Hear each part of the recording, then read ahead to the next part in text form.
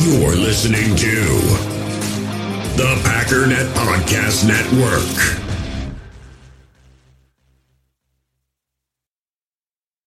When you need mealtime inspiration, it's worth shopping Kroger, where you'll find over 30,000 mouth-watering choices that excite your inner foodie. And no matter what tasty choice you make, you'll enjoy our everyday low prices, plus extra ways to save, like digital coupons worth over $600 each week. You can also save up to $1 off per gallon at the pump with fuel points. More savings and more inspiring flavors make shopping Kroger worth it every time. Kroger, fresh for everyone. Fuel restrictions apply.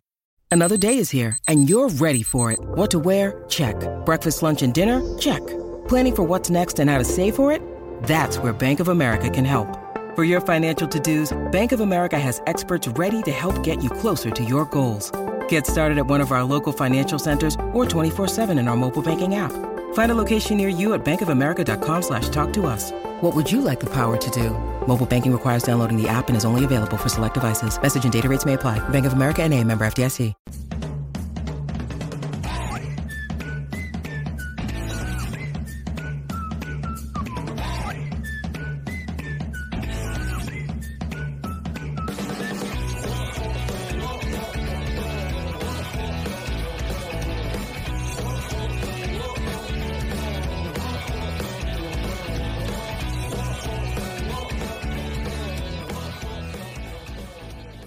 What's up, guys? Welcome into Good Morning Lambeau. My name is Clayton. You can check us out on Packernet.com. You can find me on Twitter at Packers_access. You can email us at PackersTotalAccess@gmail.com. You can text us 865-658-5824. I'm joined alongside Tim live in Green Bay. A few more leaves on the tree in this pick than probably right now, Tim, but it looks like it's going to be partly cloudy to clear today, a little chilly, but no snow in the forecast, right?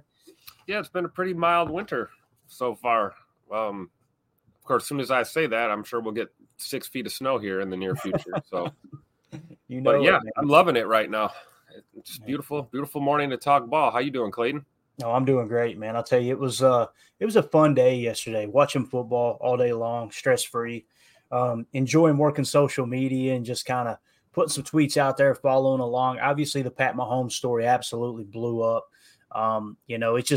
It's such a weird way to respond, especially from someone who's gotten so many calls throughout his young career to just all of a sudden try to pin it on, I still can't wrap my mind around. Actually, you know what? I didn't even plan on doing this. We're going off cuff right off the bat. People are going to go, we're not talking Packers. Just calm down for a second. I want you guys to hear what I seen here. Like I shared this on Twitter, right? This video. Let me get it pulled up here. I apologize if something inappropriate pops up. You never know what these knuckleheads are going to put up on my timeline. But so during his press conference, I want you guys to hear how he responded to this. It was really strange to me. It's like he's acknowledging it was a penalty, but doesn't think it should get called. Check this out. This is really weird. So make sure that you guys can hear this, Tim. I'm going to go ahead and share it. You got this, right? We'll go full screen. Let's just check it out real quick. Like I said, it's about a minute and a half long. Let's see what he had to say here. I mean, not only from also close your eyes and pretend it's Kermit. I mean, it's hard not to do. Me, but just for football in general. I mean, just to take away greatness like that. I mean, for a guy like Travis to make a play like that, and who knows if we win. But as I know, as fans, you want to see the guys on the field decide the game, and that's why last week I didn't say anything about the flag that didn't get called on the Marquez. And so, I mean, Didn't say anything about the flag on Marquez. You also didn't say anything about us getting penalized for hitting you in bounds after you tried to stretch the sideline there, Hosscat. But anyway. I mean, they're human, man. They make mistakes. But, I mean, it's every week we're talking about something, and all I can do is we're spinning go out there and give everything I have, and I'm proud of the guys because that's what we did, and it was a great football game that ended – another great football game that just ended like that. It's just tough to swallow. Patrick, what do you – for lack of a better term, what made it boil over? Was it that itself, or was it it's the call, man. Just in that moment, I mean, it's not even for myself or for me. It's just I know how much everybody puts into this game, and for it to happen on a flag change the outcome of a game. In that moment, I mean, I've played 7 years, never had offensive offsides called. I mean, that's elementary school. We talk about. I mean, you point to the ref, do all that different type of stuff, and and it doesn't get called. And if it does, they warn you, and there was no warning throughout the entire game. And then you wait till there's a minute left in the game to make a call like that. It's just tough, man. It's lost for words, man. It's tough because regardless if we win or lose, man, just for it to end with another game and we're talking about the refs, man, it's just not what we want for the NFL and for football. Says the guy talking about the refs. Relax, Darlene. Just relax. Bro, you don't talk about your left tackle false starting on 95% of your snaps and never gets called. I just whatever. The guy complains about the refs and then says, "Well, we're talking about the refs." It's like I wish I could zoom in further, but you can clearly see his foot. Yeah, listen, guys. To put this into context, the receiver on the very top of the screen. He is legal. Notice how his helmet is just behind the ball. You have to be not just clear of the line, but you've got to be clear of the ball. You've got to be completely behind the ball. The only person who's allowed to be in front of the ball, any part of him, is the center. So he is he's you can see he's a yard in front of where the other receiver is. So some people see the toe and they go, oh, well, it's just like 3 inches. No, he's a full yard. What's funny is if you're just looking at this freeze frame, it should have been offsetting penalties, and they should have replayed the down because Von Miller's head's in the neutral zone too. Yep, absolutely. So you'd have more of a legit argument about that, saying, "Hey, it would have been offsetting. We would have replayed the down, and so either way, that Kelsey play is not gonna stand." And Mahomes is right about that. I memean, that was a heads up play. First of all, you're not going to tell me that was scripted. That was not planned. The Travis Kelsey cross-field 20-yard lateral across the field was not. That was a in-the-moment heads-up play by Kelsey. But, yeah, it was negated by a penalty. And it's like, excuse me if I don't shed any tears that Patrick Mahomes is slowly not becoming the NFL poster boy anymore. And he's not getting, all these calls. I thought originally, Clayton, he was upset about the last play of the game, the play after that. Right. When he took a shot there after he threw a pass, I thought that's what he was crying about. Funny is he was looking for a penalty there too. I mean, sooner or later, when all you do is you're constantly looking to try to get a call from a ref, it's not going to work out every time. The part that bothers me is he's saying they're supposed to warn us. So let me make sure I understand this correctly. The game is on the line. The guy is lined up 1 yard off the line of scrimmage. They said it best. Let me just put it this way. Someone in my mentions said it best, said, oh, if that's the case and they're supposed to warn you, why not just let the player go down? Why not just go down and stand in the end zone? And then maybe they'll warn you that you were offside. It's like, this makes no sense. It just reeks of crybaby is what it reeks of. And the fact that he brings up that call from last week, it's like that significant other that's upset about something that happened, whatever, years ago. And they just keep bringing it up. It's like, bro, get over it. Get over it. Like, you're too used to being kept in games by officials. I mean, this type of attitude does not help quell the rumors or the attitude among a lot of fans that Kansas City gets bailed out by the officials a lot. And bailed out might not even be the right term. How about being kept in ball games? Yeah. I've seen it with my own eyes plenty of times, questionable calls that extend a drive.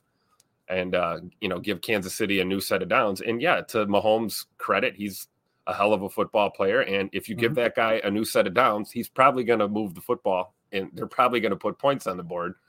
And we didn't see that against Buffalo. And I just clearly think he was shocked. They were at Arrowhead. He's thinking, I'm at home. It's how do we not get that? It's like, and I think he just let the frustration, boil over. And I'm not going to, we're not going to get, I don't know. I'm not going to drag them too hard. I get it. We've all been in that situation. Emotions are high. You lose your cool a little bit. To his credit, he went to the sidelines and had his tantrum. He didn't, start chucking his helmet on the field. And it was funny though. He walked past a number of officials, walked all the way to his bench, and then started getting real tough. Then it was hold me back, bro. Hold me back. Hold me back. Okay, Mahomie, listen, we're not afraid of you, dude. Yeah, no, it's a tough look because essentially what he's saying is like to what do you say, to rob it of greatness. It's like, bro, it was a penalty. Like you Just because someone makes a great play doesn't mean you should not throw the flag. And let's be honest about the MVS call. And that's the reason we're talking about it, gang, because he brings Green Bay's game right back into it. Like, well, look, we got cheated last week too. The hell you did. You got kicked. You got your teeth kicked in the entire game. And then at the very end, there was a couple controversial calls. You could tell that the MVS no call was because they didn't throw the flag or because they penalized Green Bay on the personal foul on the sideline. That was a makeup call. Makeup calls happen. Do I like them? No. I wish they would get 100% of the calls right. But to just conveniently leave that out of the argument, out of the comment, and then mention the other one, it cracks me up. It hurts. And of course, none of the Kansas City DBs were early on any plays in that game and didn't get called, right? Like, don't act like it didn't go both ways, because it did. Right. There were a couple PIs that could have been called on Kansas City that weren't. Oh, absolutely. Either. Yeah, absolutely. There is every game, and that's why you got to you've got to overcome that stuff. You do. And I will always respect an officiating crew that will err on the side of, you know what, let's not throw the flag. Right. As opposed to let's throw it and have a 45-minute conversation about it and review it and stop play and all of, I like that. Yeah. If there's any doubt, don't throw it. You should be confident when you're throwing that flag. You should be like, oh, that's a penalty. Like, that's blatantly obvious.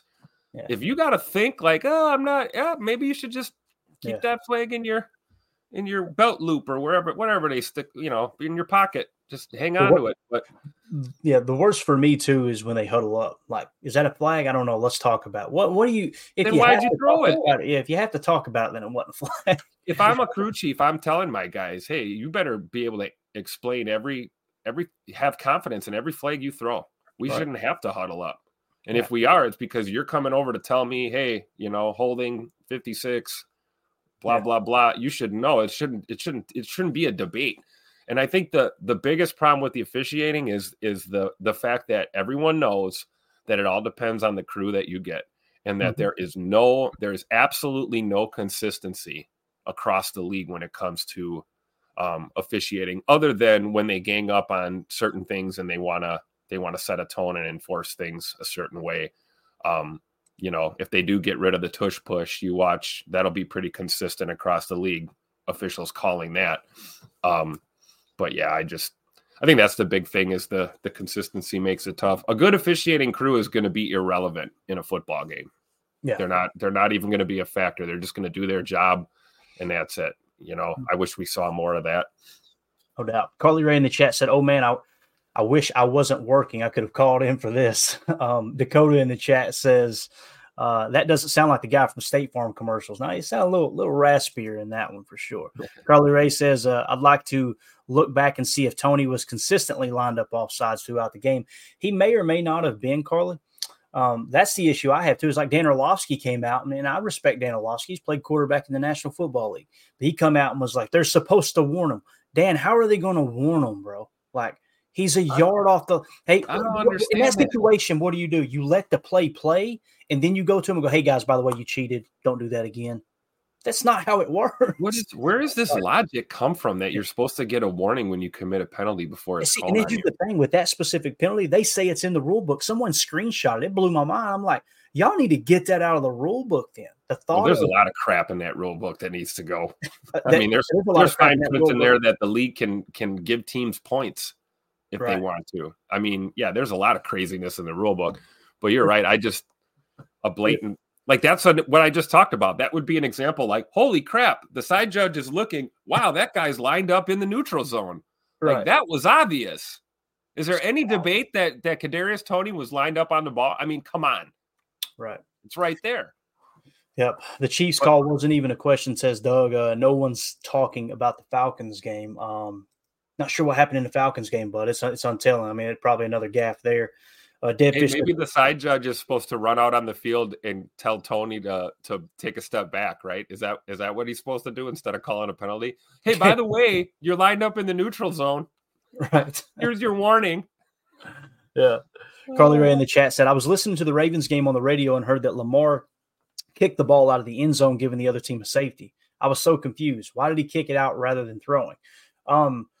If the ball's on the ground, if it's a fumble, Carly, like in that situation, And maybe you didn't take into consideration it was a fumble. You just thought he had the ball and he punted it out of bounds. That wouldn't make sense. I agree. But if the ball gets bobbled or fumbled in the end zone, typically what they'll do is just kick it out of the back of the end zone because you'd rather get a safety than the defense recover for a touchdown. That's most of the time that's what that is. I imagine that's what happened in that situation, although I didn't see that specific play in the Ravens game. There were so many good games on, man. I was bouncing back and forth. The Lions-Bears game was a fun one to watch, believe it or not. It really was.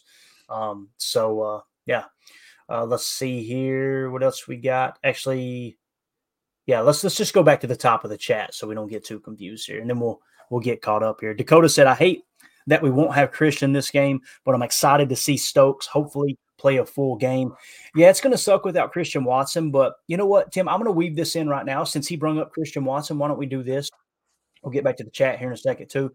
I've got all the PFF grades pulled up. Now we're going to bounce around a little bit since you brought up Christian Watson, Dakota. Listen, I want to see Christian out there too. And like Carly Ray said in the chat here, things really open up when Christian's on the field. There's no two ways about it. Like him being able to stretch the field. And now I think you'll see teams start to bracket him a little bit more when he is healthy because you're seeing he's actually bringing those jump balls down now, right? Which they're thrown in a better place, to be honest. But, you'll probably get a little bit more bracket coverage with him when he is healthy. But if you look at the PFF grades here, guys, this is the Packers wide receiver room right now. Dakota, I'm going to drop your chat down. Appreciate you hanging out in here with us, bub. So the leading receiver, according to PFF per grade, is actually Dontavian Wicks at 73.8. Romeo Doubs is second at 70.9. And Jaden Reed is third at 70.2. Then you got Christian Watson at 69.1. Now, look, there's not a great difference there between those grades, right? There really isn't. What it tells you is all of these receivers are pretty much playing on about the same level. So we're going to miss Christian Watson, obviously stretching the field and everything. He had an absolutely awesome game there, the last couple games that he was healthy here. But when you look at the wide receiver room, there's very few situations where you're going to have four receivers on the field at one time. So your three best receivers, according to PFF in 2023, are going to be on the field. So I say that not to disagree with you. I completely agree with you. It's a whole different team when Christian Watson's on the field. But, these guys have played just as well as Christian has. So I don't think we'll take a huge step back without Christian. Let's let him get healthy. The thing that's going to hurt is that rotational aspect of the wide receiver room. You're going to see Malik Heath more now rather than, in the past it was, Christian, Jaden, and Dobby, and then Wicks would come in. Now you're going to see Heath take on that role of Wicks, and Wicks will be starting in that 11 personnel now. And hey, look, with every adversity comes an opportunity, right, of greater benefit. Then in this situation, what we get to do, Tim, is we get to see how Tay Wicks can step up as a true starter, man. You'll probably see him get, go from 25 to 30 snaps to probably to 40 or 50 snaps would be my guess. Oh, absolutely. And, I got excited as soon as you said Malik Heath. Malik Heath is a dog. Malik Heath is that dude. And I'm excited to see him play a bigger role here. Clearly, he's going to get more snaps. And, yeah, I mean, we don't want to see Scoot on the bench. We want to see him on the field. And it does. It stinks. This hamstring issue, it stinks. But, unfortunately, the more you stress something that you're trying to heal up, the more setbacks you're going to have, and it's unfortunate, but we talked about it. If you're going to miss a game, this would be the game to miss. And this could be a Tay Wicks, Malik Heath coming out party here. This could really be a great performance. I'm just excited to see Malik Heath getting more reps. And yeah, you're absolutely right. Tay Wicks kind of, by default is going to move up here too. And certainly I would assume we're going to see not only more reps, but more targets for Tay Wicks and really Jaden Reed too in this one. So, I like our depth with the youth movement here at wide receiver, and just excited to see how this team responds here tonight. Yeah, for sure. Omer in the chat says, just hope Christian isn't out for an extended period of time. Those hamstring issues are a nightmare. Yeah, typically when you have a hammy issue in season, Tim, it's going to carry over, bro. Like, it's just something that kind of hangs around the entire year. I wish it weren't the case, but I'm not going to sit here and blow smoke up your tailpipe saying, oh, no, it should heal up. Like, most of the time those type of things linger, especially when you keep trying to bring that player back over and over and over and not let it fully heal. Although with hammies, it feels like it's fully healed until it's not. It's just one of those things for sure. Let's see here. Dakota in the chat said Wicks is definitely my guy. LOL. I love Tay Wicks. Again, I know I've said it over and over and over, but I'm going to continue to say it. When I heard Greg Cosell, I put Greg Cosell's tape breakdown above everyone else's, including former players, coaches, GMs, everyone. Greg Cosell has been breaking down tape since the 70s, and he's been with NFL Films the entire time. As you guys know, he's the nephew of the great Howard Cosell that did Monday Night Football and all the great interviews with Muhammad Ali, and just one of those. You talk about a polarizing figure, man. If you go ask if you've got a grandparent who is a sports fan, a football fan, say, do you remember Howard Cosell? They'll perk up and go, oh, I remember. It'll either be, let me tell you, Howard's the best to ever do it, or it'll be, I can't stand that guy. Nothing in between. And I love it. But Howard Cosell. He had one of those voices, man. Legendary voice. You always knew it was him, for sure. We need a sound drop of him. We need to add that in for sure.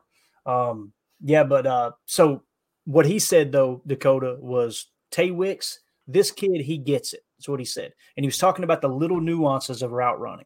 And that's definitely what he is, what he's best at. There's no doubt about it. Doug in the chat. So those ratings are incredible for such a young wide receiver group. I completely agree. Just the consistency across the board is the big thing. Omer says Wicks is the highest rated route runner out of them all, according to PFF. You see it on tape too. Again, guys, I'm still looking for something that PFF says that doesn't show up on tape.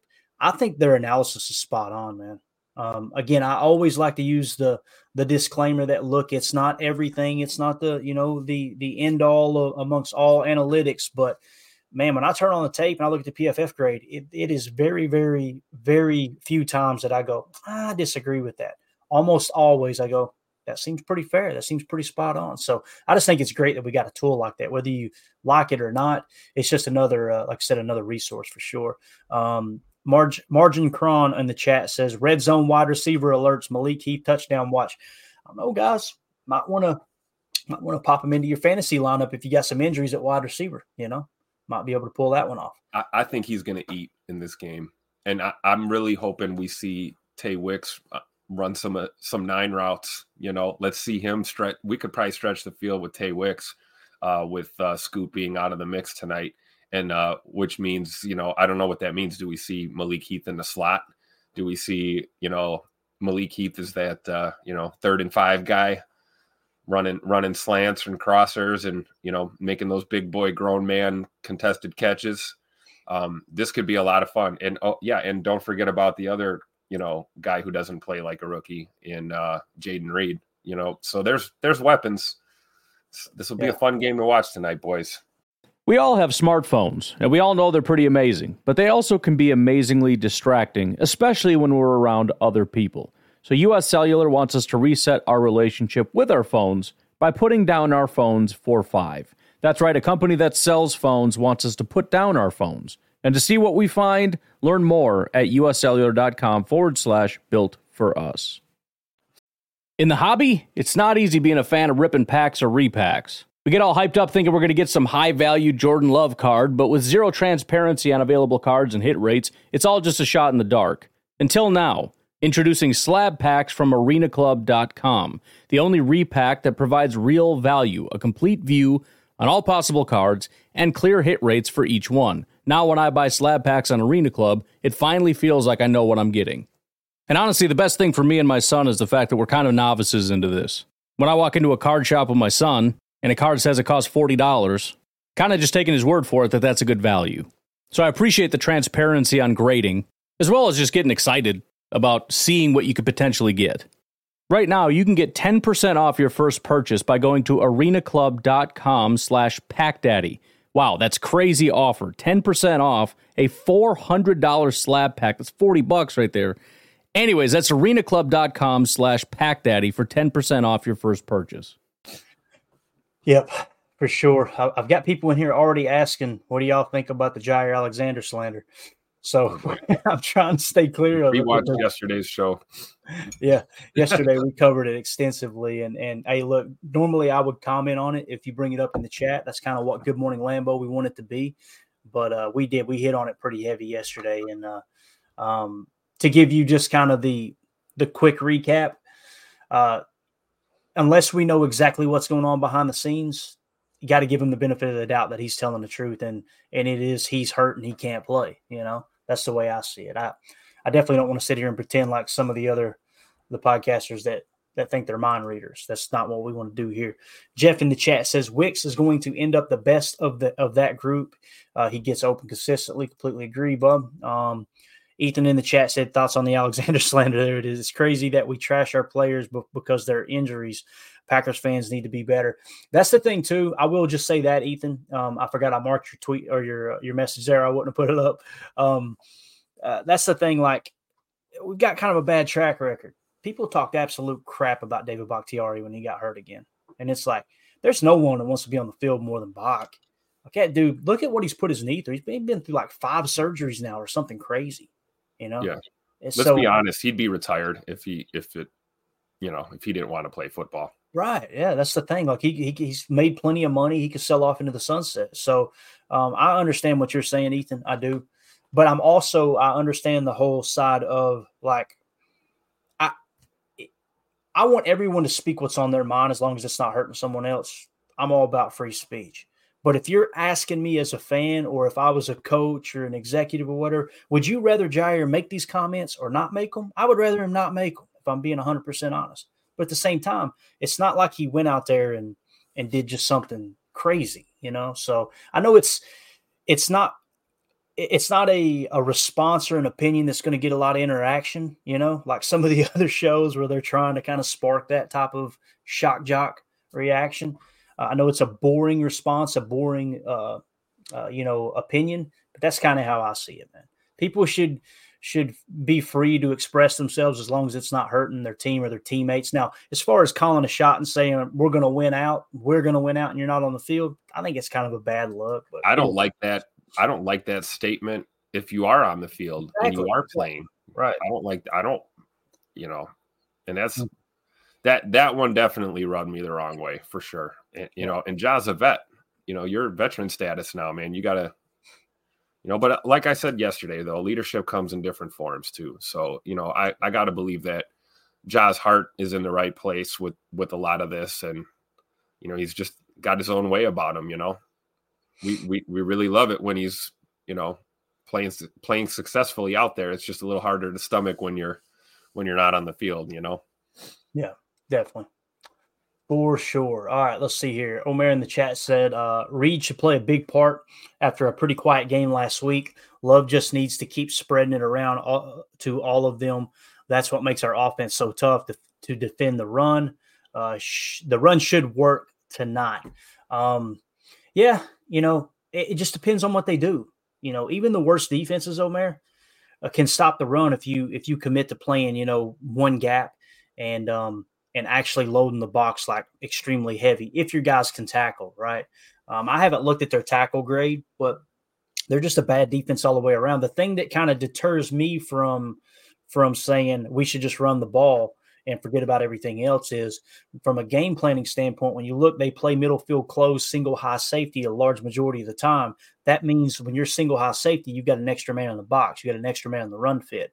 So if they're playing single high safety and they're playing off coverage, you may see a lot of smokes, right? What I mean by smoke, if they're playing 7 yards off the receiver, the ball is snapped, that receiver's just going to take a step back and run a smoke route, catch it. Some people call it screen. It amazes me how screen gets thrown around so much with professional media members, because a screen is when you throw a pass with blockers out in front, right? Yep. It's just like if it's a short pass, we're now referring to it as a screen, and it makes me want to pull my hair out. But a smoke route, if they're playing soft on the edges, single high safety, you may see a few of those smokes. You may see in conjunction some wide receiver screens, some smoke screens where you've got like a 2x2 set and throw a quick smoke with a lead blocker, because what Jordan will do, and there's an RPO aspect of that too, if he's reading the slot corner, if the slot corner starts cheating inside, you catch him out of position where you can get a hat on a hat +1 on the outside, then you can fire that RPO out there. Yep. The corner stays at home, you might just stick with the inside zone run. That type of approach. But yeah, I think Reed will get the ball more. I think he'll be your jet sweep guy again. And I think there's probably going to be some shots down the sideline. Now, Omer, do I want them to establish running game? Absolutely. I would love for us to win the game running the ball 60 times and throwing it 3. That would be excellent for me, But if they commit to stopping the run and Dexter Lawrence is in the lineup, I kind of like that's the other thing too. What's our offensive line good at? They're good at pass blocking, right? So if you just force yourself to try to run the ball when they got a hog molly in the middle like Dexter Lawrence, and that's the weak spot of your offensive line, and they're putting an extra body in the box, and the best shots will be on the boundary deep. It's just a whole lot of negatives trending in the direction of you're kind of playing into what they want you to do. But again, I definitely don't want us to go out there and play conservative, man. Treat this like you treated the last 3 games. Forget that they're one of the worst teams in the league. You got to come out with your hair on fire because this could be a trap game, no doubt about it. So, and you're right about the smoke route or the smoke pass. Mm-hmm. We've seen success with that in the past with, both Tay Adams and Randall Cobb. Particularly on 3rd and short situations, when you do see that, you see a loaded box, you see a defense anticipating something up the middle or inside zone or something, and nope, you just fire that ball out, and you need 3 yards, it's going to get you 4. That's the type of play. So Matt LaFleur will be in his bag with that, for sure. And I agree, Clayton. If they're playing middle field closed, I'm looking for Rome out there on that boundary. Mr. Contested catch, Yeah. So it'll be fun to see what they do against this Giants D. And, and what's his name? Kayvon Thibodeau. Yeah. He's kind of a wild card, man. That's a guy you've got to. He can get hot. Yeah, he can get hot. And, but he's also one of those guys too, kind of, I believe in my heart of hearts, that just like Keyshawn got Isaiah Pacheco booted from a game. I think Thibodeau is one of those dudes too, that if you get in his head, he might make some foolish mistakes out there, get himself in trouble. So I hope they don't fear him. I hope they respect him as an opponent and go right at him. I think that's a guy you want to challenge and make him earn it. But certainly someone you got to account for on that kind of joke of a defense. He's someone you got to watch out for because he will blow up a play. We've seen it. He plays emotional. There's no 2 ways about that. Doug in the chat says, feed Malik for all the great blocking it does. Yeah, you gotta. I don't know. You've got to reward him, right? He's a heck of a blocker. He's fun to watch block. We got some breaking news, Tim. Breaking news video too, by the way, you guys. It looks like Brent in Indiana says Jones is out tonight per Tom Pelissero. So Aaron Jones will miss tonight. So you're going to be down 33. I like the call. If there's any little bit of hesitation, don't play him. AJ's been carrying the load pretty well. We'll see if Kenyon Drake. You guys keep me informed to see if Kenyon Drake is going to be elevated. That should have happened last night if it was going to happen, right, Tim? Am I thinking right? Does it need to happen 24 hours before? To active roster? Yeah, I believe so. Oh, right, yeah. Right, and then you can be activated up to like 90 minutes before the game or whatever. Or excuse me, we're elevated, then activated. Let's get right. I think they have to be elevated 24 hours before. I could be wrong. Don't quote me on that. Maybe you guys know. If you do, let us know there for sure. But that's going to be interesting, though. Again, AJ's been playing great here lately, though. So he is, and Kenyon Drake might be the perfect little complement to that. Kenyon Drake was a guy that was a baller early in his career. He's been around the block a few times and got experience. And if you're looking at him to just kind of lighten the load on AJ Dillon here, we might see him contribute. Yeah.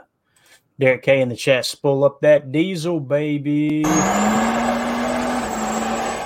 Diesel's gone, man. We were going live, and me and Tim looked at each other and like, man, I'm already out of coffee. We've been here talking for 10 minutes. So it is. I swear, I'm going to get a coffee pot down here right by my desk, Clayton. I don't have to run upstairs to refuel on that diesel.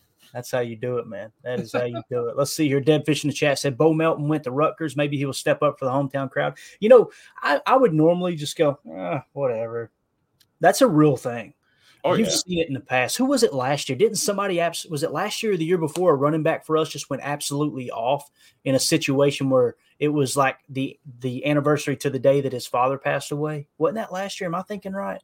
Like those type of little backstories, I think the coaching staff kind of keeps their finger on the pulse there. They're not going to play someone that just got signed off the street, obviously, but someone like Bo Melton, been around for a while, that would be cool to see him activated, him come in there and get, 3 or 4 catches and actually play a role in the game. That would be cool. I think that's a real thing, though. Some people would probably roll their eyes at that comment, but I used to. And I think it is something that's real now. Dakota in the chat says, I'd love to see Heath rip a ball out of the air for a touchdown. Me too, man. He's a dog. And guys, keep in mind that the reason that Heath dropped in the draft or whatever and wasn't taken higher, he was a highly recruited player in college. It's just he had some off-the-field issues. And it sounds like, if you guys remember in training camp, Matt LaFleur was all over him at training camp. I mean, I couldn't tell you how many times people reported, the beat reporters report Matt LaFleur screaming at the top of his lungs at Malik Heath. And I think he sees the potential and knows you got to coach this guy hard and keep him in line, right? He obviously made some mistakes in the past, and I love the fact that the Packers are a team that will give people second chances. Third chances. They never give a third chance. It don't feel like, but they definitely give second chances, and I respect that about them. Malik Heath is the definition of just raw talent. Yeah, he's just raw talent. It's got to be molded, and I think you've already seen that, right? Wouldn't we agree? He's progressed.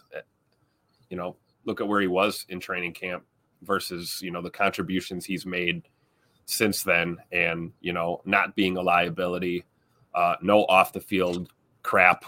That's one thing I love about Green Bay, man, is that's usually that kind of stuff is always a minimum up here, these young guys and getting into trouble off the field, Go home and play Farming Simulator like A.J. Dillon, man.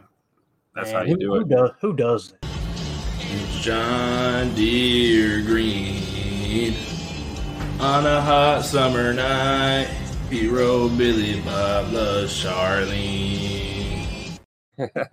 Didn't expect the conversation to steer toward the running backs, but here we are. So, Dakota, I'm going to come back to your Andy Reid comment here in a second, and Creed will get to your defensive comment too.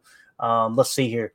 Omer in the chat says, Matt talked about running back Drake possibly playing tonight. Remember, A.J. Dillon fighting a groin injury this week, so Taylor and Drake may see a bigger row. Absolutely. Carly Ray pointed out that was Emmanuel Wilson in the preseason, she thought. I think that's right. So maybe it was this preseason here. I just remember there being some kind of story there where he got a little bit bigger workload, and it was a night that meant something to him. Pretty cool stuff. Ben Doe says, big mistake if Kenyon is not active. And then, of course, Derek K goes back and says Heath and Wicks both with a touchdown today. Let's talk about the running backs for a second, Tim, since they kind of brung it up here. This is kind of steering in the direction that we wanted to. So when you look at our running back grades from this year, Emmanuel Wilson, obviously a very, very small sample size. He got hurt. He's the highest graded offensive running back there, 76.4. And then, of course, A.J. Dillon, if you removed or if you applied, I should say, some kind of minimum requirement as far as touches or carries, A.J. Dillon would be leading the pack at 74.2. He's the 18th highest graded running back, according to PFF, in the entire NFL. Aaron Jones, even when on the field, and I think we would all agree he's not been healthy all year, right? He's been playing banged up pretty much all year with the exception of the Chicago Bears game. He's actually grading out as the 51st of 59 running backs in the NFL at a 59.4. So if you're going to continue to get that type of quality play there in the 50s because he's so banged up, it just makes sense to stick with A.J. Dillon. Of course, Patrick Taylor, 55.2, not been great. Kenyon Drake, guys, I'm not going to sugarcoat it for you. I'm excited to see what he could do in the passing game. He used to be a great player, but this isn't just this year, 44.4. The last couple years, he has been booty cheeks. So let's please don't get this, this, you can have hope. I'm not saying that, but just don't get a false expectation that this is Kenyon Drake of 3 or 4 years ago. Right. He has definitely not played good football here of lately, but it's obvious when they bring in a player like this, typically the reason they bring them in, it's real simple. It's because they had a very high draft grade on them and they keep all those people in a database. They've also got a scouting team that scouts every player throughout the season. So you keep track of grades, your own personal grades on these players throughout the season. We kind of use PFF as our makeshift staff for that. Right. So their grade would be much different. They may have an extremely high grade on Kenyon Drake, and we may see him come in and play a role. But just wanted to point out that's how the running back room looks as far as PFF this year. Tim, what do you think about those numbers there before we move on? I think with Kenyon Drake, everything you just said is true. Like, he hasn't been top tier stellar as a running back in quite a while.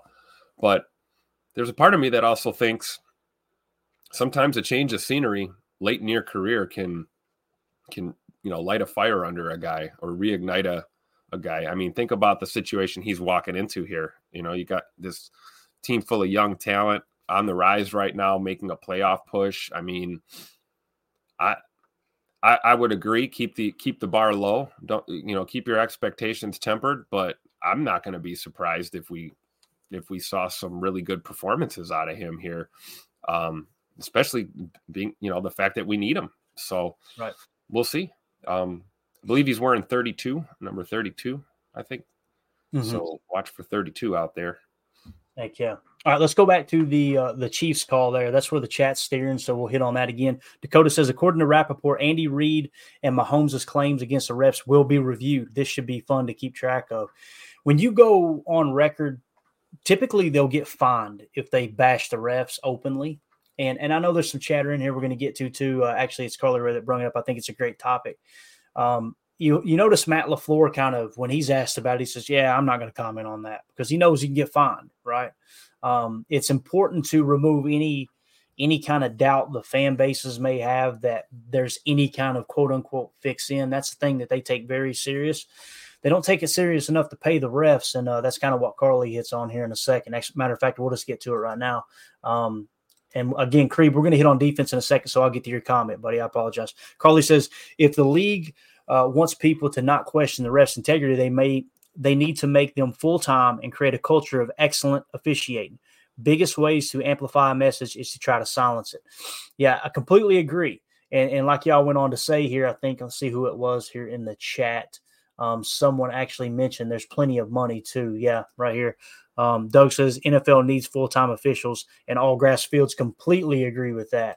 Completely agree. And then Omer said, you're right, Carly. And anyone says this team can't afford full-time officials, team being the league as well, is a fool. This league makes more cash than any other league. That's the part that I don't understand, Tim. You could put this to bed tomorrow and just show, hey, look, we're proving we're doing the best we can. There's always going to be the human element, the mistakes, right, that humans are going to make as an officiating crew. Nobody's denying that. I think NFL fans are pretty lenient when it comes to that aspect of the conversation. But to just sit here and just openly say, no, these guys are going to continue to be part-time employees because we don't want to pay them, you kind of get what you deserve, Yeah. On the other end of the spectrum, too, with officiating is doesn't help as a league when you change your rules every year. You still don't know. You still can't tell us what a catch is. Terms like football move are thrown around a lot. We still don't know what that means. That's just something they threw in there, football move. And then we sit here and watch replay and debate what a football move is. I would assume it's any movement you do on a football field, but there's a lot left to interpretation here with the rules, which can trickle down to officiating, Yeah, they got to get their act together. But Carly Ray is absolutely right, man. If you sitting there trying to silence dissent is it's just going to make it louder. It really is. And I get where the league's coming from is you don't want coaches and players bashing your officials, publicly like that. But you see it, you got to say it, right? But I don't know. I would agree with the sentiment that maybe you just don't give people stuff to complain about and you fix the issue with the officiating. Right. I mean, we saw it. We don't have to talk about the Fail Mary. We already saw that debacle with, the league's feeble attempt at replacement refs and, all of that nonsense. That cost us dearly. I heard people, I'll never forget that. They're like, oh, it's week one. Yeah, week one. Well, what happened to us that year? That game cost us dearly in that season. So, right. Yeah, it's rough, man. It's rough to look back on that stuff. It just doesn't make sense when you get all that cash flow. Number one Packer fan says the Bears still suck. Oh, really? What do you say? The Bears still suck. He said, but they beat the Lions, LOL. The Vikings suck, and they prove it by only scoring 3 points and benching their backup quarterback. Thank God we're a Packers fan. It's wild out there in them NFL North streets. There's no doubt about it, man. It's ugly. You just never know. You never know what to expect with the NFL, Tim. Every single week, man, any given Sunday, anything can happen. That's the thing too, man, that I told you guys, the game that concerns me the most coming down the stretch, that last game of the season with the Bears, you get a division rival. I don't care how bad the team is. That's their Super Bowl, man. It's the last game they're going to play for the year, given they're probably going to miss the playoffs. I think there's like a 2% chance they make the playoffs.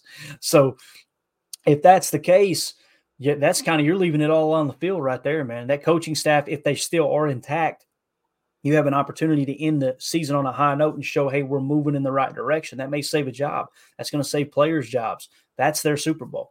So I'm with you, man. It was tough watching all that unfold, and has been all year. But, man, any given Sunday, that's why we love the NFL. There's no doubt about that. Let's switch over to the defense real quick. Creed says defense is built to stop the pass. Need to get an early lead like the last few games so the Giants' offense is forced to pass. Let our rush get home. Yeah, completely agree. That pass rush is the strength of this Packers defense. There's no two ways about that. I'm excited to see them kind of eat when it comes to playing the Giants tonight, because the Giants' pass blocking has been horrendous. I think they lead the league in sacks that they've given up. So why don't we do this, Tim? Why don't we kind of look at our defensive front, PFF-wise, see who's played well. As you see here, Kenny Clark leads the way at 67.9. These are interior defensive linemen, okay? These are the big boys up front, the hog mollies. He is the 33rd highest graded player in the league. You guys know I've been as critical of Kenny as anyone. This is his overall defensive grade of 67.9. The reason it is so low is because of his run defense. He's been excellent at pass rushing. You can tell that's what this team is geared around. But you gotta tell the whole story. Nothing bothers me more than hearing people talk about Josh Myers being a great pass blocker, but not mention he's been booty cheeks against run blocking. That's why you'll always hear me talk first and foremost with the overall grade, whether it's on defense or offense, because both sides, both aspects of the game, both the run and the pass on offense and defense, it truly matters, right? We're not going to try to bend statistics, bend grades to fit our narrative, because we've been on the, up here on the hill, ready to die on the hill for a specific player, coach, or whoever. But Kenny Clark, 67.9, 33rd highest graded defensive lineman in the league. The pleasant surprise to me has been Carl Brooks. He's graded out as the 48th best interior defensive line. To put that into perspective, a large majority of teams across the league, they play nickel the majority of the time, right? All of them play nickel the majority of the time because they're matching 11 personnel, which is the majority of sets that offenses are in across the league. So with that being said, if you were to take two defensive linemen on every starting defense, seeing that it's a nickel defense that's on the field the majority of the time, obviously 32 teams, 32 times 2 is 64. If you fall within that top 64, then you're considered quote-unquote starting caliber according to PFF and overall defensive grades. So when you look at it from that perspective, Carl Brooks is a legit starting defensive lineman in the NFL. So is Kenny. He's not played up to the level of that, huge cap hit that we've taken on with that big contract we gave him, right? In the passing game, absolutely, he's worth every dime. But you'd like to see someone who's making that kind of cap or that much cap is allocated to play a little bit better overall. Next is Devontae White, first-round pick last year. You guys know I was big on that pick. He's a great pass rusher, one of the better pass-rushing defensive linemen in the league. Overall grade, though, 62.8. He's been very inconsistent, especially in the run game. 51st of 126. Still, though, Tim, falls within that starting caliber. Kobe Wooden, same thing, 61st, right? Just inside that starting caliber, although he's at the bottom of the league as far as the top 60, the top 64. He grades out at a 60.4. And then TJ Slayton has dropped significantly since those first few weeks of the season. He's down to a 58.1, coming in 73rd, although we would all agree he's that nose tackle. He's the big guy you bring in base, put him in the middle and say, here, just getting two gaps, getting people's way, and let the backers make the play. The problem has been the backers haven't made the play this year. So that's your defensive front. Now let's go to the edge room. Rashawn Gary, man, what a great job extending him. We were screaming it all year long. As soon as we seen, yes, he's going to come back 100% from this knee injury, and the way he battled back to get back from the injury just really shows a lot about his heart. I know someone in the chat said he's going to have a lot of people in the stands tonight. So I guess his family, he's got a lot of family in the area of Jersey or, somewhere in the Northeast that could travel and see that game. But Rashawn Gary is grading out 83.8, 14th highest of all edge defenders. Same thing applies, guys. You're going to have two edges on the field the majority of the time in your nickel defense, right? So with those two edge defenders, he's coming in right there, borderline top 10 overall grade. If you looked in pass rush, I bet he's top 3, Tim. He's probably right there at the top. Preston Smith, 44th of 110 at 71.10 or 71.2 PFF grade. A legit starter, had a great bounce back year. We've talked about it. Mike Wall thinks this is, Mike Wall is not a big PFF guy. He'll be the first to tell you. He believes Preston Smith has probably been the most valuable player on the defense, at least in the last couple of games. That's kind of what I've heard him talk about. So, with that being said, you've got two of the best edge rushers in the game, legit starters on edge. That's why you're stopping the pass so well, this bend but don't break and getting after the quarterback as much as they are. Now, when you approach it that way, you've got to sacrifice something. You're going to sacrifice in the run game. You could tell this defense is geared around, look, we're going to bend but not break. We're willing to give you the run. You're not going to hit explosive plays through the air on us. They shouldn't be hitting the explosive plays on the ground, but we're not fitting the run. They're not playing the run fit properly. They being the players, and we're missing tackles like crazy. To me, that's not on scheme. It could be on coaching. We've talked about that. Kingsley Enagbare comes in at 65.5, 57th of 110. Lucas Van Ness, the rookie, holding his own, Tim, 60.9. Anytime a rookie finishes in the 60s, you go, okay, that's a promising rookie year. We've seen Stokes do that. Of course, Stokes took a step back with the injury, hasn't been able to stay healthy since. But again, LVN 74th, and I feel like he's starting to ramp it up now. Brenton Cox Jr. coming in at 58.2. We know he's been inactive in several games this year, if not the majority of the games. But Tim, I can bounce back and forth between defensive line and edge. What do you want to hit on there? And I'll go back to the chat, man. Let's talk about LVN. Our first round pick here. I agree. 60.9. We've seen him get more snaps as the season's progressed. Bright future there for sure. And I like that. I like the core we have there in the edge room with Rashawn Preston and then LVN. Enagbare is a monster as well. I just like to see him be a little more consistent, but it's tough when you're kind of plug and play as a player, hard to build consistency when you're not really consistently out there. But I think, looking at the future, I think someone else mentioned this before too, that, we could see a scenario where next year, I fully expect Preston Smith to be around, at least another season or two.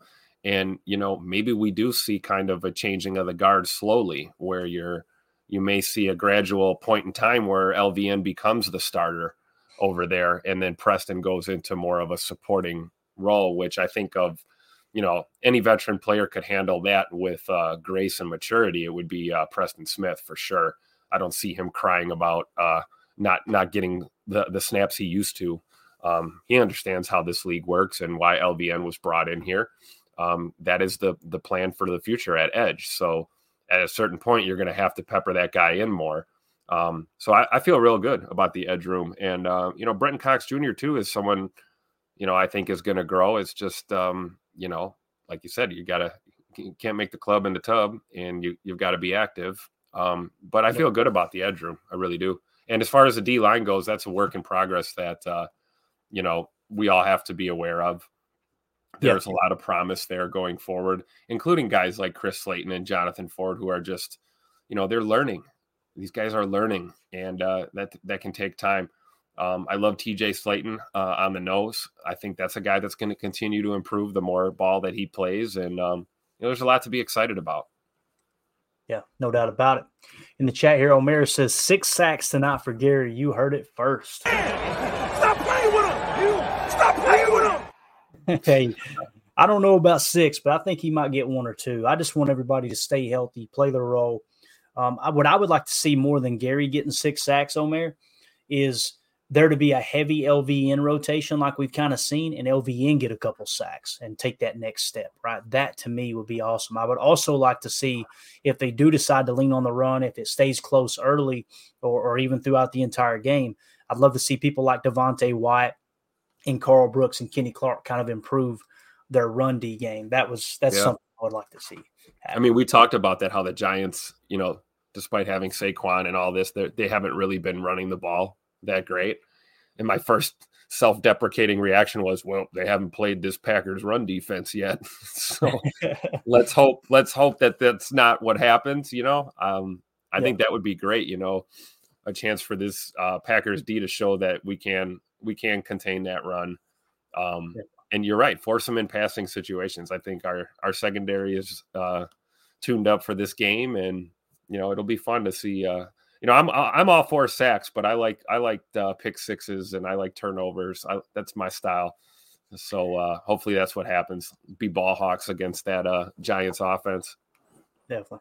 If you guys would do me a favor real quick, hit that like button so other Packer fans can find this channel, find this content. We appreciate you hanging out with us on this Monday morning game day. Can't wait for Monday Night Football tonight. I know Jennifer agrees with you, Omer, about the Big Gary game, obviously the homecoming game. Omer also says, okay, maybe only 4 or 5. I'm reaching, LOL. I'll take 4 or 5. You kidding me? Let's get ready to wrap this thing up. We're approaching the hour mark here. Appreciate y'all hanging out with us. Like I said, let's kind of go back through just the random comments in the chat, and then we'll end it. We'll get your final thoughts, Tim. Omer says, got to watch news for Drake and Stokes being activated for tonight for sure. If I see it, I'll pull the news in the pregame chat if it goes up on Twitter. Sounds good, buddy. And like Omer is talking about, we'll be back for a pregame show. Let's see. The game kicks off 7:20 Central. I'm Eastern, so I'm always trying to do the math in my head. The game kicks off 7:20 Central time, so we're going to go live at 6 p.m. Central, roughly an hour and 20 minutes before the game. We'll chat a little bit, get you guys the actives, inactives, all that good information, the latest information, maybe a weather update. It's raining right now in New York, but I think they're actually calling for it to move out and be in the 30s by game time. If you guys aren't familiar with MetLife, it's a pretty cool setup, man. Obviously, it's in Jersey, but it's in the shadows of the big city there. You see the Freedom Tower in the background. Here's a cool shot from a game previously, and you can kind of see the skyline there across the river. I'm trying to think of that's the Hudson, I believe, isn't it? Yeah, the Hudson. Mm-hmm. The Hudson's on the west bank of Manhattan, I think, and then you've got the East River, obviously, on the east side of Manhattan. So it's a pretty cool setting for sure. I'm excited to see some of the beat guys and stuff post pictures of the stadium as we get ready. But like I said, it's raining there this morning, supposed to clear out. So hopefully the weather will be fine for tonight. And if it ain't, one thing we learned, man, the cold weather there with Jordan last week, Tim, he's got the hands to handle it, bro. He's got the hands to handle the ball and be able to take care of it in that inclement weather. There's no doubt about that. Doug in the chat says one of the game announcers said they can get fined for negative comments on officiating. I don't think he was joking. No, he wasn't. That's why you hear them always. It's so many times people go, I can't believe these announcers are just toting the company line. Bro, they have to. That's their paycheck. Like if they go, it's go into your job tomorrow. And when the boss says, hey guys, here's what we're doing today, go, no, we're not doing that. See how that works out for you. Yeah. Or even just going to work and start, spitting your political opinions or whatever. Like you don't get to do that when you're on the job. You're on the job. Doesn't work that way. Free speech is free speech. Yeah. But yeah, when you're working, man, you're working. Yeah. There are consequences involved in free speech. There's no two ways about that. Number one Packer fan said there's a reason Kenyon is a journeyman. I think that's a fair comment. If he was just a lights out player, he would have had more offers, right? There's no doubt. Karen in the chat says, I feel the Giants are a different team with Tommy, talking about Tommy DeVito, my man. Who? So, she said, I feel the Giants might take this, but good luck to the best team. DeVito definitely provides a spark, but much like Josh Dobbs, you remember 4 weeks ago, Josh Dobbs was the darling because nobody had much tape on him within that Minnesota offense. Now you're getting more tape. Now, I'm not suggesting this is a slam dunk win. You guys know I've talked about this is the epitome of a trap game. But I guarantee you some of the things that he accomplished in those first, 1 or 2 starts that really just kind of clicked, defenses have learned how to kind of take that away. And some people go, what do you mean by that? It may be a specific concept. It may be a strength of his game. He may throw the out route well, but not feel comfortable standing in the pocket to hammer the crosser over the middle, right? If that's the case, guess what the game plan will show? We're going to take away the out, right? And we're going to put pressure in his face on the crosser. Or we might overload one side on the out that he likes to open up and throw to, or the flat he likes to open up and throw to. Let's put hands in the throwing lanes on that side and force him to kind of play left-handed and go against what he's comfortable doing. Just little things like that. That's not a specific scouting report on DeVito, okay? That's not what that is. I'm just saying that's how defenses kind of game plan against other quarterbacks. Once you get a little bit of tape, I get a little bit of a game on tape, if that makes sense. So, yeah. Go ahead, Tim. You got something, bub? Oh, no, I was just going to say with a young quarterback like that, just kind of coming out here, we got to blitz the hell out of him, man. Oh, yeah. We got to just pressure this guy all day, right? Pressure picks, coverage sacks. And here's the thing, though, Tim. Like, their offensive line's so bad, you might be able to do that with a 4-man rush, bro. So imagine you're accomplishing the same thing, but playing with multiples in coverage, right? Playing shell coverage with a little bit of, maybe you're showing pre-snap shell and you're spinning to a cover 3 and get him to see a few ghosts out there. But if you can get Gary and Kenny Clark isolated in that 4-eye wide 9 that we talked about with Chris Jones, and then we seen it with Kenny and Gary last week. By 4-eye, I mean that's a technique that the defensive line plays. If you're new on the show, just slow down for a second and try to explain it.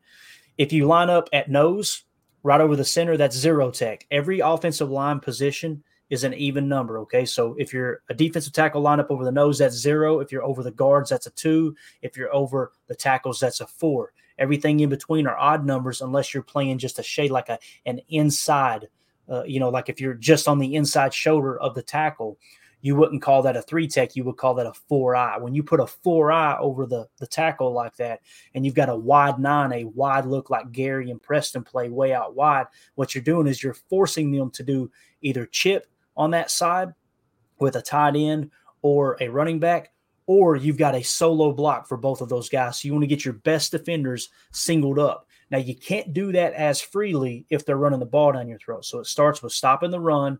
Then you can get creative with some of those pass rushes. But, yeah, I'm with you, Tim. If you feel comfortable blitzing, do it. Maybe you play a little 0 and say, you know what, Tommy, you're going to have to beat us. We're going to play 0-man, goose up top, nothing on the shelf, right? And we're just going to hit you right in the mouth. That might be a way to approach it too. We'll know a couple series in what the game plan is. That's what I love. That's why I love charting the first 2 series. It's because you can tell this is what the coaches were thinking. Sometimes you go, oh, boy, they got it wrong. And other times you go, this is magnificent, right? Yeah. So the other team gets paid too. There's no doubt about that. Derek in the chat says 65% of the 65% chance of not knowing what's going on. 65%. 65%. That's what. But there it is. I know what you wanted, know what you came for. Let's see here. Derek K says D-line's going to feast tonight. I completely agree. There's a good chance of that. And then Jennifer Wright said our rotation rocks. That's the key to this defense, and I know it ticks a lot of people off. You get a lot of people saying, why in the world is Gary, not playing more and this and that, man? They absolutely love to rotate this defensive front, man. Especially, and I love seeing Rashawn moving sides more. We're not seeing him consistently on one side as much. I feel like he's playing on the left and the right, moving him around a little bit more, which is cool. And I'm sure Rashawn likes that too. I mean, I think he'd take a snap at corner if they let him. He wouldn't care. He just wants to be out there. And the whole purpose with that too is, as offensive lineman, I've heard Brian Bulaga talk a bit about this. I've heard David Bakhtiari talk about it in the past. As an offensive lineman, you get used to facing a pass rusher, right? And it's why you see some of the best matchups are within the division. Like, you've seen Aiden Hutchinson absolutely dominated us early in the year, right? We come back and play on the second time. He couldn't sniff the quarterback because you pick up their tendencies, right? You know where they're going to line up, but also you know their moves. 1 second they'll bull rush. They'll throw a straight arm under the chin, right? The next second they'll do a punch, dip, and rip, where they'll punch you in the chest, dip outside, rip up, and you take the corner, the edge, right? You'll have a speed dip and rip, where they'll just do a little shake up top, speed rush outside, dip, rip, get the corner. You'll have the hump move like nobody's done it like Reggie. With Reggie, it was start outside, like shoot to their outside shoulder, and as soon as they go to pass set, you catch them in between steps and take your inside arm and just chuck them like a rag doll. There's a lot of different moves, and I say that because these offensive line, they get set and they face Gary. They go, okay, bull rushed me last time. I got to look for the speed dip and rip outside. Okay, you reset. All right, you got that down. You got this down, right? Okay, now he's setting you up. He may hit you with 3 straight bull rushes, then go to the speed dip and rip. Now you're in your own head. He gets the advantage, takes the corner. You spend the entire game setting that up, or the entire quarter setting that up and understanding how they play. Then all of a sudden it's like, who's 91? Now you got to learn his tendencies. Now Rashawn's working on the left tackle. Being able to work both sides is absolutely huge, Tim. You hit the nail on the head there, man. And you're right about Reggie with that hump move too. And we all talk about it with great reverence because, he's our dude. Really, he's the league's dude, one of the greatest ever to play defense in the NFL. But that hump move is not a strength move. It looks like it's a brute force.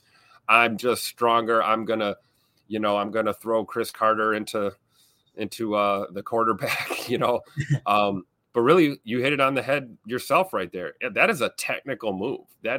I'm going to set this lineman up to just fall on his keister because he's off balance, or I've got him where I want him. That's a technical move.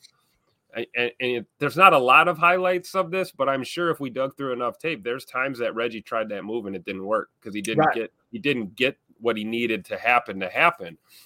So it's deceiving. We think of we think of defensive linemen and rushers as these, it's all strength and speed and force. And it's like, you cannot sleep on the technical aspect. It's really one of the reasons why our line struggled as much as it did, is because they weren't doing these technical things the right way. And it starts ground up, right? Your feet, then your hands.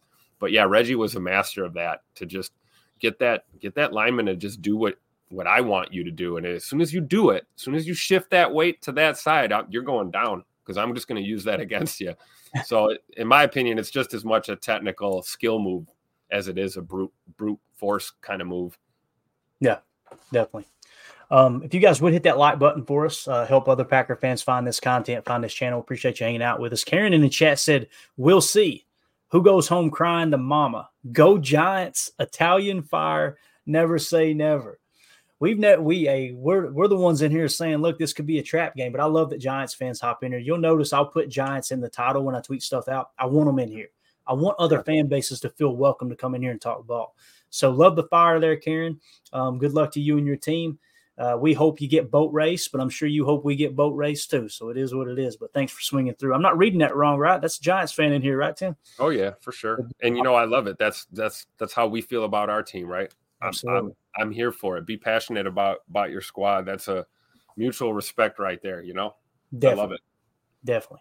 Derek K in the chat said, McDuffie on the field, you can breathe deeply. He will stop the run. He's been excellent at stopping the run. Man, we're out of time. I'm going to do it anyway real quick. Let's see. Carly Ray says we got to win the turnover differential. We absolutely do. Just because of what he just said. Who was it? Yeah, Derek K. I'm going to pull this up real quick and then we're out of here. Linebackers. This will surprise you guys. Look at the highest graded linebacker this year, guys. Eric Wilson, 72.2. Devondre Campbell, 67.8. Quay Walker, 63.4. Christian Welch, 60.0. Isaiah McDuffie is actually a 58.0. Now, keep in mind, against the run, he's been better, right? You can see that on tape. If there's anything I've seen this year, Tim, where I go, I kind of disagree with this, PFF said, to me, Isaiah McDuffie has played great this year when he's been on the field. Of course, they see something I didn't. I haven't watched every one of his snaps and graded it extensively, so they could be right and I could be wrong there. But Eric Wilson's another one, man. It's just nice to have some of that depth there. I know he's played limited snaps, but if we find ourselves in a spot where we get in a pinch and Eric Wilson has to go out there, I feel good about him being on the field. Just wanted to mention that since the listener viewer actually mentioned that just a second ago. Karen said, "You're so sweet." Hey, now, we like I said, we appreciate you guys being respectful coming in here, man. It's all about us following our best team. She said, "Thank you guys. Wish you all the best." Yeah, good luck tonight. If you go into the game, be safe. If not, have a good time watching it from home. But we're gonna get out of here. Tim, parting thoughts, bud. See you guys at 6 Central tonight for the pregame. We should have the actives and inactives probably during the stream. And also, I don't know if you got the QR code, but make sure you guys check out Packernet podcast. We're part of this network, proud to be a part of the network. Big shout out to Ryan Schlip and, the Packernet team. Make sure you guys give them a follow on social media if you're not doing that already. You use your scanner, phoner thingy device, scan that code up there in the corner. Take you right where you need to go for sure. And of course, hit that like button if you can. Support what we're doing here. I've had many people ask me, I can't find your podcast. I've searched for Packers Total Access. It's because it's under Packernet Podcast because we're a part of the Packernet Podcast Network. Like he said, if you grab your significant other's phone and scan or still your kid's smart device, whatever, scan that QR code in the upper right. That'll send you directly to all the links on all your favorite platforms to find Packernet Podcast. Ryan Slip's Packernet Podcast, Packernet After Dark is excellent content. Jake Shavink with the It's Always Draft Season podcast is great. I know Jacob's been busy. He usually does the Packernet Fantasy podcast, had a lot of stuff kind of going on this year, so had to back off it a little bit, but I'm sure he'll get that crank back up sooner than later. So, yeah, appreciate you bringing that up, Tim, for sure. proud to be a part of the Packernet podcast family. So, all right, let's get out of here. Omer ends it says Clayton only chalk talk as good as Mike Wallace.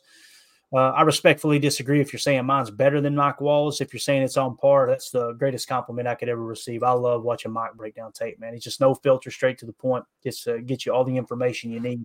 Definitely there. So, all right, guys, we're going to get out of here. We'll be back tonight, like I said, 6 Central, 7 Eastern, to give you guys the Packers Total Access pregame show. We'll have the inactives. We'll continue to hit on the standings and playoff picture. I was going to hit on that today, but the chat absolutely dominated, controlling the conversation. That's what we wanted to see. Luckily, we had some information pulled up that just went hand in hand with those comments. So you guys, as always, you're steering the ship and doing a great job doing it. So want to give a special shout out. I believe somebody joined. I think it's already off. We had a new member join. I wanted to name drop them, but it's already gone. I can't find it on the list. So for those of you who are YouTube members, as of midnight last night, we are entering you into a drawing to win an autographed Robert Brooks jersey. We're going to give away during the post-game show tonight. So, yes, we did Good Morning Lambeau. We're going to be doing a pregame show an hour and a half before the game. Then we're going to be doing a post-game show after the game. So make sure if you guys are still up, swing through, say hi in the post-game video chat there. It's going to be a good time. Hopefully we're celebrating a dub, but again, can't overlook anybody in this league, that's for sure. So thank you guys for hanging out with us. For those of you listening on the pod, thank you for making us a part of your day. As always, let's go out and be the change we want to see in the world. Go Pack Go.